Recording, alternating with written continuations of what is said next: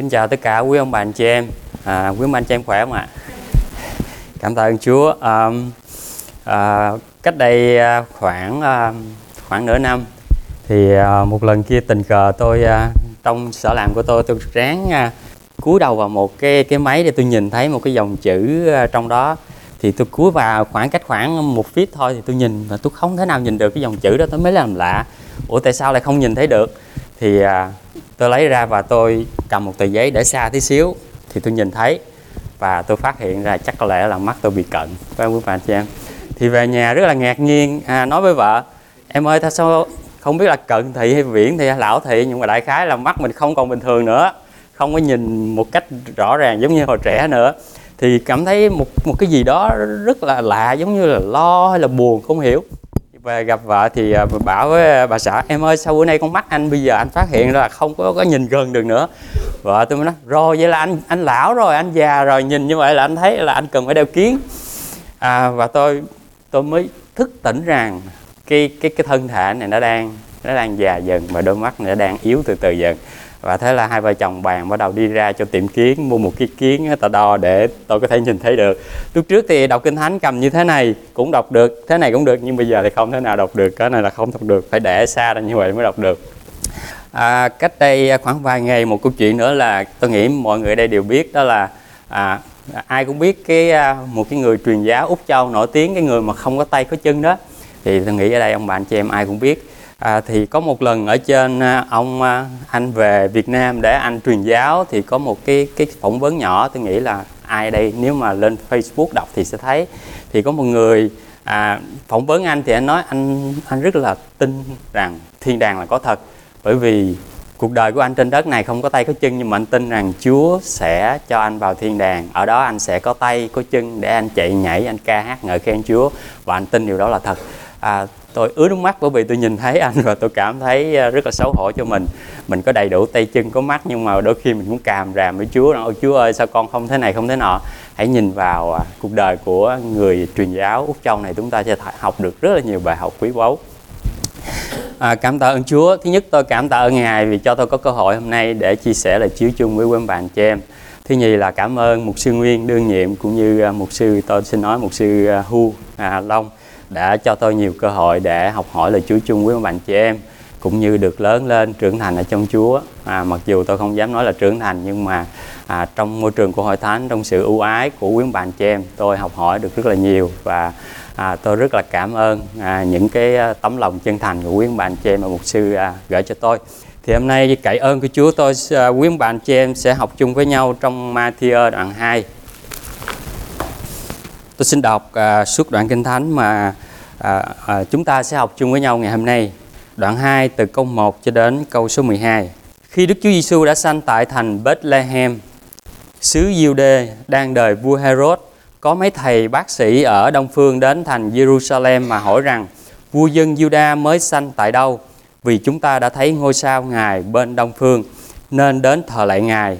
Nghe tin ấy, vua Hê-rốt cùng cả thành Giê-ru-sa-lem đều bối rối. Vua bèn nhóm các thầy tế lễ và các thầy thông giáo trong dân lại mà tra hỏi rằng: Đấng Christ phải sanh tại đâu? Tâu rằng tại Bết-lê-hem xứ Giu-đê, vì có lời của Đấng tiên tri chép như vậy: Hỡi Bết-lê-hem đất Giu-đa, thật ngươi chẳng phải kém gì các thành lớn của xứ Giu-đa đâu, và từ ngươi sẽ ra một tướng là Đấng chăn dân Israel, tức dân ta. Vua Hê-rốt bèn vời mấy thầy bác sĩ cách kín-nhiệm mà hỏi kỹ càng về ngôi sao đã hiện ra khi nào. Rồi vua sai mấy thầy đó đến thành Bết-lê-hem và dặn rằng: các ngươi hãy đi hỏi thăm cho chắc về tích con trẻ đó. Khi tìm được rồi, hãy cho ta biết, đặng ta cũng đến mà thờ lạy Ngài. Mấy thầy nghe vua phán xong liền đi.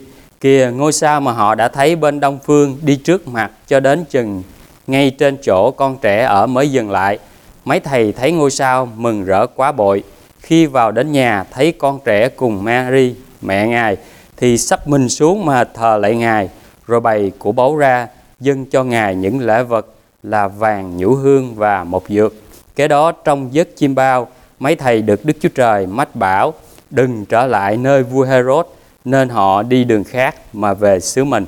Tôi xin được một giây phút ngắn ngủi để cầu nguyện xin hội thánh cùng với tôi. Lạy Cha, xin giấu chúng con ở trong thập tự giá của Đấng Christ. để lời hàng sống của Ngài. Để sự vinh hiển của Chúa được bày tỏ, chị ơi. Để chúng con là những tơ con bé nhọn của Ngài, được nuôi bởi lời của Ngài và được trưởng thành. Con cảm tạ ơn Cha. Xin mở tấm lòng của chúng con cảm tạ ơn Ngài. Chúng con dâng mọi sự cho Chúa và chúng con thành tâm cầu nguyện trong danh của Chúa Giêsu Christ. Amen. Xin lỗi quý bạn chị em. Phân đoạn Kinh Thánh này như mục sư đã nói, chúng ta đã nghe và học rất là nhiều. Có thể là trong những mùa Giáng sinh, đặc biệt là trong những mùa Giáng sinh, chúng ta học rất là nhiều, chúng ta nghe rất là quen thuộc về sự giáng sanh của Chúa Giêsu. Thì hôm nay cậy ơn của Chúa, chúng ta sẽ học đoạn này để chúng ta hiểu rõ được một môn đồ chân chính là như thế nào. Thì nhìn toàn bộ cái đoạn Kinh Thánh này, nó vẽ lên một bức tranh và trong đó có một số con người điển hình nổi bật để qua đó chúng ta thấy được và chúng ta học được những con người đó tượng trưng cho loại môn đồ nào trong thế giới ngày hôm nay, đặc biệt là những người đi theo Chúa như chúng ta.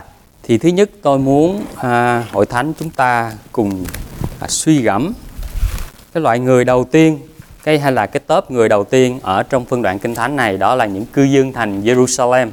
Thì chúng ta thấy cư dân thành Giê-ru-sa-lem là những người được mệnh danh là dân sự của Đức Chúa Trời, là những người mà cả thế giới nhìn vào biết họ là những con cái của Đức Chúa Trời, đã từng sống lưu lạc ở Ai-cập và đã sống ở đất hứa Ca-na-an và đã bị đi đầy ở những vương quốc khác và trở lại tại Israel. Nhưng mà họ thực sự không có quê hương chính của họ, mà họ vẫn đang sống nô lệ dưới ách của người La Mã. Thì nhìn vào những người cư dân này, chúng ta biết họ được mệnh danh là dân sự của Đức Chúa Trời, và họ sống ở trong cộng đồng trong thành Giê-ru-sa-lem, là nơi được gọi là trung tâm thờ phượng tôn giáo tín ngưỡng của người Do Thái lúc bây giờ. Thì sinh hoạt tôn giáo của họ mang nhiều hình thức nghi lễ rất là đặc sắc, như quý bạn chị em thấy trong các sách Kinh Thánh, Sử Ký, các vua đã chép lại. Nhưng mà chúng ta nhìn vào cái đoạn Kinh Thánh này, chúng ta sẽ thấy được cư dân thành Giê-ru-sa-lem lúc đó họ không có được cái sự mặc khải thiêng liêng từ nơi Đức Chúa Trời. Bằng chứng là khi mà các vua ở phương xa, từ phương Đông qua để hỏi về sự tích của dân Giu-đa sinh ra, thì họ trở nên bối rối và họ không biết được điều gì đã xảy ra. Thì chúng ta biết dân Giu-đa không có vua của mình, nhưng mà Hê-rốt là vị vua để cai trị họ trên một cái thể chế của dân La Mã lúc bây giờ. Thì cái cuộc sống của những người dân Do Thái tại bây giờ phản ảnh cho chúng ta thấy được. Quý bạn chị em, khi mà chúng ta đọc Kinh Thánh ở những sách sau, chúng ta sẽ thấy, những đoạn sau của sách Ma-thi-ơ, chúng ta sẽ thấy các hàng giáo phẩm, các người dạy dỗ Kinh Thánh, hay là các hàng trong cái hàng đời sống tinh thần, dẫn đạo đời sống tinh thần của dân Giu-đa lúc bây giờ. Họ hoàn toàn sống theo hình thức và nghi lễ. Họ sống một cuộc sống mà mình nói về đời sống tinh thần, không có một cái điều gì phản ảnh lại họ là con cái của Đấng Chí Cao hay là Đức Chúa Trời, giống như chúng ta ngày hôm nay. Trong sách Ma-thi-ơ, Chúa Giêsu nói cái dân này, dân Do Thái, là những người thờ lại môi miếng, thờ lại ta, nhưng mà tấm lòng của họ rất là xa cách ta. Thì những cái cư dân thành Giê-ru-sa-lem này tượng trưng cho một người tín đồ sống ở trong một cộng đồng Cơ Đốc, cũng có những danh hiệu, cũng có mọi điều tốt lành trên đời sống của họ, nhưng mà thực sự ra họ không có được một cái sự mặc khải thiêng liêng, họ không có được cái sự thờ phượng thiêng liêng. Họ sống với một nghi thức, một hình lễ, một nghi lễ hình thức nhiều hơn là một đời sống thờ phượng Đức Chúa Trời. Tôi muốn đi nhanh qua một cái thể chế người thứ hai trong đoạn Kinh Thánh này, đó là vua Hê-rốt. Thì chúng ta thấy vua Hê-rốt là một vị vua rất là độc ác.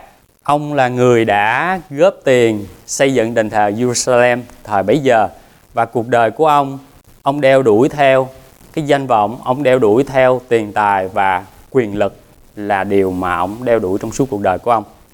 Thì ông là một người rất là nham hiểm mưu mô. Khi chúng ta đọc đoạn Kinh Thánh này, chúng ta thấy thứ nhất là khi mà ông nghe về dân Giu-đa mới sanh tại Giê-ru-sa-lem thì ông bối rối, ông sợ hãi.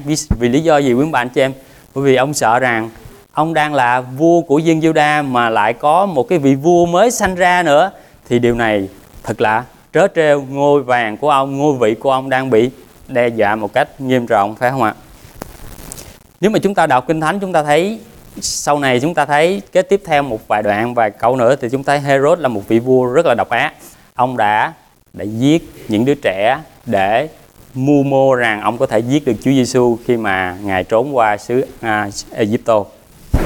Thì cái cuộc đời hay là vị vua Hê-rốt này phản ảnh cho chúng ta về một cái tín đồ mà chúng ta coi chúng ta là vua của chúng ta.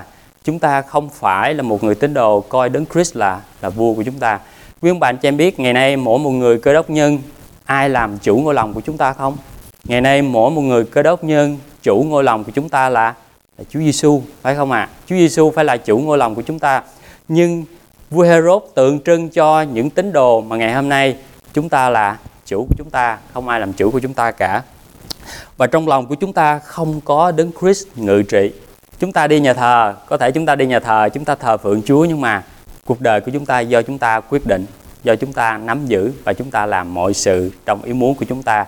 Chúa Giêsu Christ không có can hệ trên đời sống của chúng ta cả.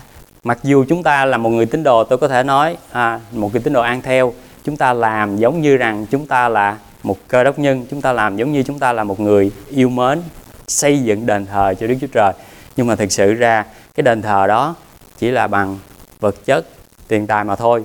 Và cái mục đích đó chẳng qua chỉ là muốn mua lấy cái danh dự, cái uy tín thuộc linh mà thôi. Nhưng mà thực sự ra nó không có một cái sự thờ phượng, không có được một cái sự hiện diện của Chúa trên đời sống của chúng ta. Quý bạn cho em biết sự hiện diện của Chúa rất là quan trọng trên đời sống của một con người. Không phải rất quan trọng mà là một điều phải có trên đời sống của một người Cơ Đốc nhân. Khi chúng ta đi theo Đấng Christ, chúng ta phải có Chúa Giêsu Christ trong lòng của chúng ta để hướng dẫn chúng ta. Thì cái vật chất danh vọng đối với những cái người tín đồ giống như ông vua Hê-rốt này đã che mờ tất cả những cái sự suy nghĩ tư tưởng của ông ta. Và những điều mà ông ta tìm kiếm là danh vọng và quyền lực, thì tôi muốn nói nó tương phản đến những người tín đồ ngày hôm nay. Chúng ta theo Chúa nhưng mà chúng ta không biết gì về Chúa Giêsu Christ cả. Chúng ta chỉ biết về cái đời này, chúng ta chỉ biết làm sao để chúng ta có thể có được danh vọng, làm sao chúng ta có được cái sự vững chắc về tài chánh, về gia đình, về hạnh phúc, mọi sự. Và bên ngoài chúng ta gắn cái mác là tôi là người xây đền thờ của Đức Giê-hô-va. Thì những người tín đồ này sẽ là những người tín đồ phản ánh hình ảnh của vua Hê-rốt thời mà Chúa Giêsu sinh ra. Tôi muốn đi nhanh qua phần cuối, đó là các nhà thông thái. Khi quý bà anh chị em học về lời Chúa thì chúng ta có thể, tôi nghĩ rằng quý bà anh chị em học rất là nhiều về các nhà thông thái, những người khôn ngoan, được gọi là những người khôn ngoan của xứ Đông Phương, đi qua bên Giê-ru-sa-lem để tìm kiếm chân Chúa để thờ phượng Ngài. Thì hôm nay chúng ta sẽ cùng nhau học một khía cạnh hơi khác tí xíu về các nhà thông thái này. Các nhà thông thái này là những người có tấm lòng tìm kiếm chân Chúa. Quý bà anh chị em sẽ đọc với tôi sẽ đọc quý bà anh chị em về câu kinh thánh này. Đang đời vua Hê-rốt có mấy thầy bác sĩ ở Đông Phương đến thành Giê-ru-sa-lem mà hỏi rằng vâng, vua dân Giu-đa mới sanh tại đâu? Từ bên Đông Phương, các thầy bác sĩ đi qua tới tận Giê-ru-sa-lem để tìm kiếm vua dân Giu-đa. Đó là những người có tấm lòng tìm kiếm chân Chúa, vượt qua những sự khó khăn, gian nan, đường xa hiểm trở để tìm kiếm Chúa của mình, một người chân Chúa để thờ phượng. Và đặc điểm của những người thông thái hay các thầy bác sĩ này nữa, đó là họ có cái tấm lòng thờ phượng. Tôi muốn nhắc đến điều này. Đó là ngoài việc tìm chân Chúa ra, mục đích chính của họ là thờ phượng. Các thầy thông giáo gặp vua Hê-rốt và dân sự của thành Giu-đa nói rằng cái ngôi sao tôi đã thấy ở bên phương đông báo cho chúng tôi biết rằng vâng, vua Giu-đa đã sanh tại đây. Tôi không phải đến để nhìn mặt Ngài mà thôi, nhưng mà chúng tôi muốn đến thờ phượng Ngài. Quý bà anh chị em thấy điều đặc biệt gì ở đây không? Một hài nhi mới sanh thì sẽ không biết gì cả, phải không ạ? Nhưng mà các thầy bác sĩ này muốn đến để thờ phượng cái hài nhi đó. Thì ngoài cái tinh thần thờ phượng chính đáng của họ ra, không có một mục đích nào khác cả. Một điều thứ ba mà chúng ta cần nên nhìn vào đời sống hoặc là nhìn vào cái sự việc của các nhà thông thái trong phân đoạn Kinh Thánh này, đó là họ là những người được sự mặc khải, được Đức Chúa Trời hướng dẫn và được Đức Chúa Trời soi sáng. Quý ông bà anh chị em thử tưởng tượng thời bấy giờ, chúng ta đâu có dụng cụ, chúng ta đâu có kính viễn vọng hay là chúng ta đâu có điều gì, phải không ạ?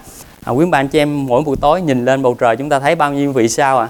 Triệu triệu vì sao, phải không ạ? Đức Chúa Trời nói với Abraham rằng Ngài sẽ cho dòng giống của ông giống như là sao trên trời, như là cát dưới biển. Nhưng mà đối với những thầy bác sĩ này, họ nhìn ra được một vì sao ở từ bên đông phương, và họ nhận biết được ngôi sao này cho biết một dấu hiệu cho biết một vị vua ra đời. Thì thử hỏi, nếu không có sự mặc khải soi dẫn của Đức Chúa Trời thì làm sao mà họ có thể biết được cái vì sao này là vì sao dẫn họ đến nơi Chúa Giêsu giáng sanh.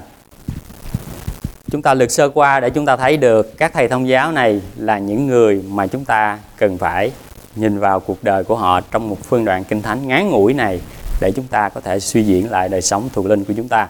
Họ là những người tìm kiếm chân Chúa hết lòng. Họ là những người có tấm lòng muốn thờ phượng chân Chúa. Và điều thứ ba là họ phải là những người được sự mặc khải và hướng dẫn từ nơi thiên thượng. Các nhà thông thái này phản ánh một loại tín đồ, tôi xin lỗi tôi nói loại, nhưng mà một người môn đồ mà tôi muốn dùng ngày hôm nay, hay là quý bà anh chị em có thể cùng với tôi suy diễn, học hỏi, đó là một người môn đồ chân chính. Chúng ta biết khi mà một người môn đồ chân chính là một người môn đồ phải được Đức Thánh Linh hướng dẫn. Ngôi sao hướng dẫn các thầy thông giáo từ phương Đông qua Giê-ru-sa-lem bày tỏ cho chúng ta biết một người môn đồ chân chính là phải một người môn đồ được Đức Thánh Linh hướng dẫn.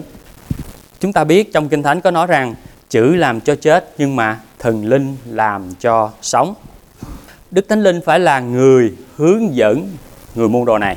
Thứ nhất tôi muốn nói một khía cạnh, đó là về lời hàng sống của Đức Chúa Trời. Đức Thánh Linh phải là người hướng dẫn chúng ta hay là người môn đồ này trong việc nghiên cứu học hỏi lời của Đức Chúa Trời, hay là chúng ta nói đúng hơn là Kinh Thánh của Chúa. Chúng ta nhìn vào các nhà thông giáo thì nhìn vào các nhà thông thái thì chúng ta mới thấy được họ học giỏi, họ biết nhiều về chiêm tinh gia, về khoa học, về mọi sự, nhưng mà họ phải được Đức Thánh Linh hay là quyền năng của Đức Chúa Trời chỉ dẫn soi sáng cho họ về cái ngôi sao hay là về cái sự sanh của Đấng Christ tại Giê-ru-sa-lem thì họ mới có thể tới đó được. Đối với chúng ta ngày hôm nay cũng vậy, quý bà anh chị em, khi mà chúng ta đụng chạm tới lời của Đức Chúa Trời, chúng ta cần phải có Đức Thánh Linh hướng dẫn chúng ta. Nếu không có Đức Thánh Linh hướng dẫn thì chúng ta làm sao mà có thể hiểu được? Quý bà anh chị em ạ, lời của Đức Chúa Trời là lời hàng sống, thì phải có thần linh của sự sống hướng dẫn chúng ta thì chúng ta mới có thể hiểu rõ được lời của Đức Chúa Trời, phải không ạ? Lời của Chúa áp dụng trên đời sống của tôi như thế nào? Chúa muốn dạy dỗ tôi điều gì? Muốn dạy dỗ hội thánh điều gì? Xin Chúa bày tỏ qua quyền năng của Đức Thánh Linh. Rồi một lần nữa chúng ta thấy các nhà thông giáo họ có tấm lòng thờ phượng Chúa. Điều đó tương phản cho mỗi một người con cái Chúa ngày hôm nay. Chúng ta có tấm lòng thờ phượng Đức Chúa Trời chưa? Điều này tương phản cho chúng ta hay là phản ảnh cho chúng ta biết một người môn đồ chân chính phải là một người môn đồ có tấm lòng thờ phượng Đức Chúa Trời. Khi mà quý bà anh chị em nhìn thấy điều này thì chúng ta sẽ thấy được cái sự lạ lùng. Quý ông bà anh chị em để ý thấy câu chuyện, tôi muốn lấy câu Kinh Thánh số 11 làm câu gốc ngày hôm nay là vấn đề này. Tôi xin đọc lại. Khi vào đến nhà thấy con trẻ cùng Mary mẹ Ngài thì sắp mình xuống mà thờ lại Ngài, rồi bày của báu ra dâng cho Ngài những lễ vật là vàng, nhũ-hương và một-dược. Chúng ta hình dung ra cái khung cảnh tại lúc đó các thầy thông thái hay là các nhà bác sĩ họ được vào trong, họ tìm được cái nơi mà Chúa Giêsu sinh ra. Họ vào thì hài nhi Giêsu nằm ở trong máng cỏ nghèo nàn. Thay vì một hài nhi sinh ra phải được bọc khăn, được nằm trong một cái nôi nào đó hay là một cái giường sạch sẽ êm ấm nào, nhưng mà nằm trong một máng cỏ nghèo hèn. Thì đối với chúng ta thì chúng ta nhìn nhận một hài nhi mới sanh không biết gì cả, phải không ạ? Nhưng đối với các thầy thông giáo này, hài nhi này là một hài nhi vô cùng đặc biệt, bởi vì họ phải lặn lội xa xôi đến đây, nhờ ngôi sao hướng dẫn họ. Họ phải tra hỏi bao nhiêu người để cuối cùng họ tìm được hài nhi này. Và họ làm sao quý ông bà anh chị em? Cúi xuống để thờ lạy. Quý ông bà anh chị em nghĩ đi, nếu không bởi sự mách-bảo thiên thượng, làm sao họ biết được đây là một hài nhi sau này sẽ là vua của dân Giu-đa mà họ có thể phủ phục thờ lạy Ngài được. Quý ông bà anh chị em thấy điều đó phải không ạ? Làm sao mà họ có thể thờ lạy một hài nhi nhỏ bé mới sanh ra được? Nếu mà nói thờ lạy Hê-rốt thì tôi nghĩ dễ tin hơn, phải không ạ? Ông là vua của dân Giu-đa thì mình tới ổng là có quyền năng, chúng ta có thể đem tới để lạy ổng hay là thờ ổng để chúng ta được những cái ân sủng từ cái vị vua này. Nhưng mà thờ lạy một hài nhi thì trong mắt người đời chúng ta được gì không? Không được gì cả. Nhưng mà trong mắt của Đức Chúa Trời, đó là một điều vĩ đại vô cùng. Chúng ta thờ phượng Đức Chúa Trời chí cao. Chúng ta thờ phượng một đấng cứu rỗi. Tôi muốn nói sâu thêm tí xíu, đó là Chúa Giêsu Christ, Ngài giáng sanh để cứu chuộc nhân loại. Thì thử hỏi, nếu không bởi Đức Thánh Linh hướng dẫn thì làm sao mà các thầy thông giáo này có thể hiểu được đây là chân Chúa mà họ phải thờ phượng? Quý bạn chị em ơi, điều này cho chúng ta biết một người môn đồ chân chính là một người môn đồ yêu mến sự thờ phượng, mà sự thờ phượng đó phải được Đức Thánh Linh hướng dẫn. Nó quan trọng vô cùng về điều này quý bạn chị em. Sự thờ phượng của chúng ta thực sự có mùi hương dâng lên cho Đức Chúa Trời hay không là ở chỗ này. Sự thờ phượng của chúng ta thực sự làm rúng động thiên đàng hay không là tại ở điều này. Chúng ta có thể có một cái ngôi nhà thờ vài ngàn người, chúng ta có thể có những ban nhạc thật là lớn, có những người hát rất là hay, nhưng nếu không có sự hiện diện của Đức Thánh Linh thì sự thờ phượng của chúng ta giống như chập choạng kêu la trước mặt Đức Chúa Trời mà thôi. Có một câu chuyện kể rằng một nhà thờ rất là lớn, hát thờ phượng rất là lớn, ca đoàn rất là mạnh mẽ, các ban nhạc chơi nhạc rất là hay, và các thiên sứ ở trên không trung lắng tai nghe mà không nghe được tiếng gì cả.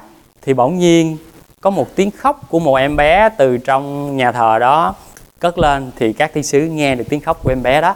Bởi vì tiếng khóc đó là tiếng khóc thật từ đáy lòng của nó đau hay là nó khó chịu, nó khóc ra và các thiên sứ nghe. Trong khi đó cả nhà thờ ầm ầm ĩ ĩ hát, mọi người hát to nhưng mà thiên sứ không nghe, bởi vì chúng ta hát bởi vì chúng ta muốn trình diễn. Chúng ta hát, chúng ta thờ phượng, mang tiếng là thờ phượng Chúa, nhưng mà chúng ta chỉ muốn trình diện, chúng ta chỉ muốn làm cho to, cho lớn, cho hoành tráng, nhưng mà hoàn toàn không có thần linh của Chúa ở trong đó. Quý bạn chị em thấy rõ điều đó không ạ? Nếu không có thần linh của Chúa, làm sao mà chúng ta có thể thờ phượng Đức Chúa Trời chí cao của chúng ta được, phải không ạ? Chỉ có thần linh của Chúa. Nói đến điều này tôi rất là nhớ tới bài hát Khi thần linh của Chúa ngự đến tâm tôi sẽ hát Hallelujah. Nói đến điều này thì tôi thường nhắc tới ba của tôi ở nhà, mỗi lần có chuyện gì là khi thần linh của Chúa ngự đến tâm tôi sẽ hát Hallelujah. Quý bạn chị em ơi, thần linh có ngự trên đời sống của quý bạn chị em để chúng ta có thể bật miệng ra và hát Hallelujah. Khi thần linh của Chúa ngự đến tâm con sẽ hát Hallelujah, ngợi khen Chúa.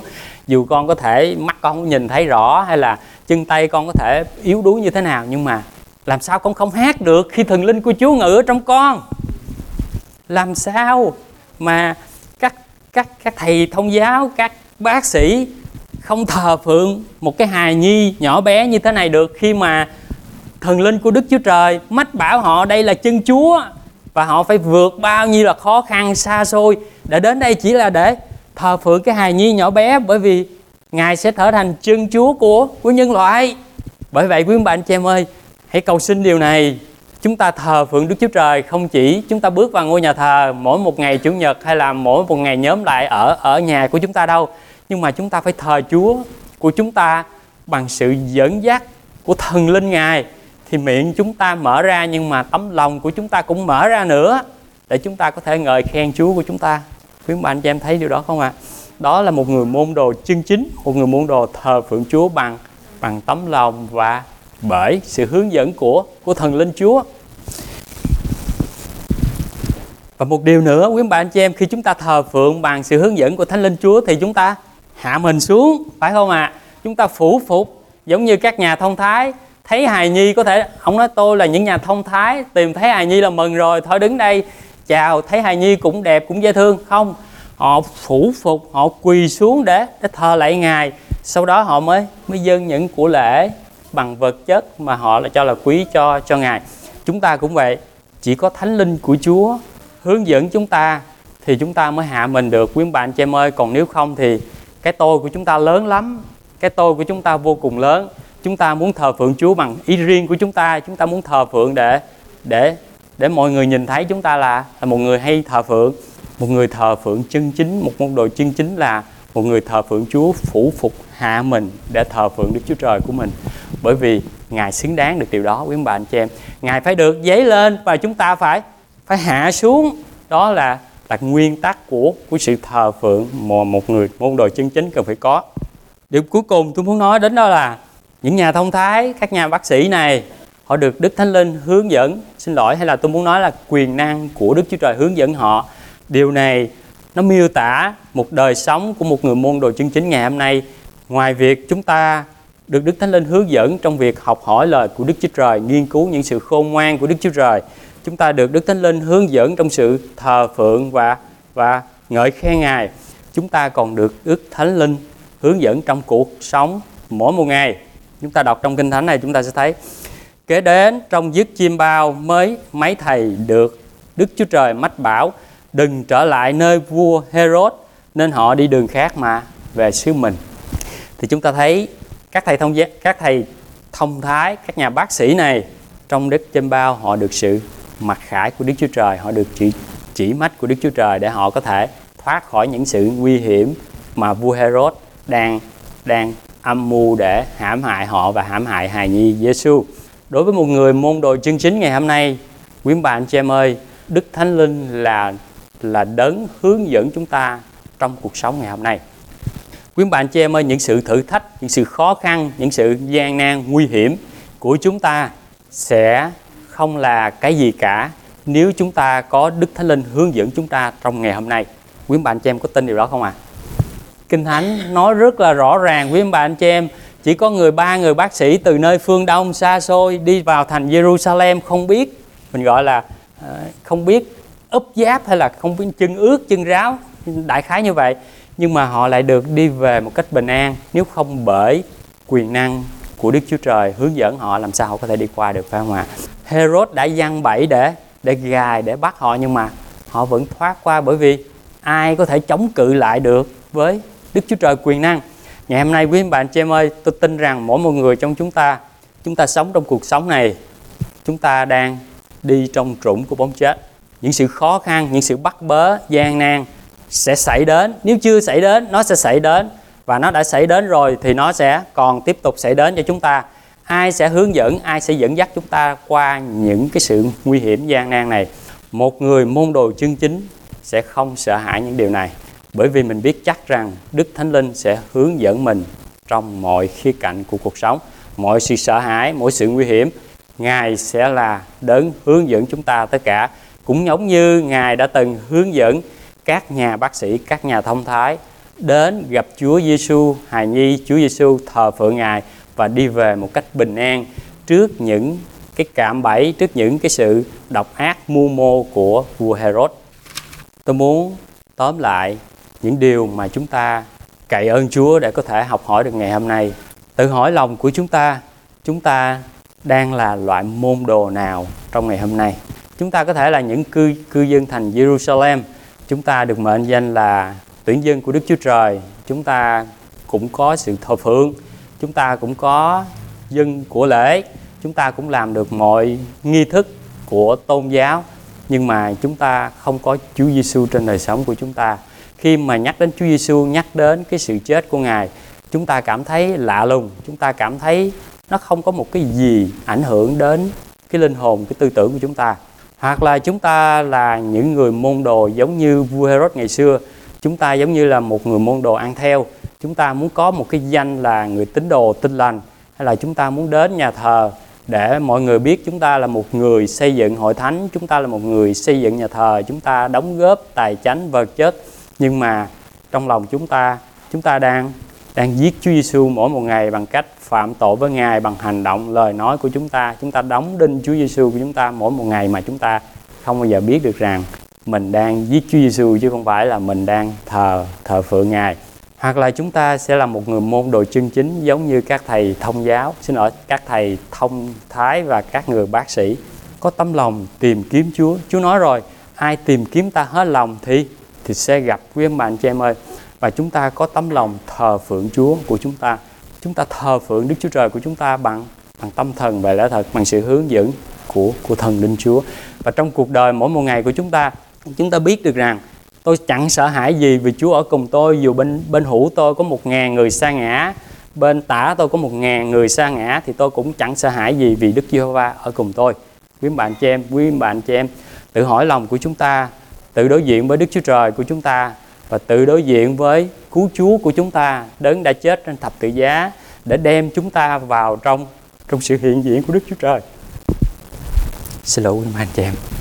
Xin Chúa nhắc nhở chúng ta, an ủi khích lệ chúng ta và dạy dỗ chúng ta. Và tôi khao khát thần linh của Chúa dạy dỗ mỗi một người trong căn phòng này, chính mình tôi, làm thế nào để chúng ta trở thành một môn đồ chân chính trong suốt cuộc đời chúng ta đi theo Chúa Giêsu Christ của chúng ta, để cuộc đời chúng ta có một mùi hương dâng cho Ngài, chúng ta bày tỏ được sự vinh hiển của Ngài trong những năm tháng mà chúng ta còn sống trên đất này. Cảm ơn quý bạn chị em, cũng như cảm ơn mục sư đã cho tôi có cơ hội này. Xin Chúa ở cùng chúng ta luôn và nâng đỡ chúng ta trong những ngày sắp tới. Cảm ơn quý bạn chị em rất là nhiều.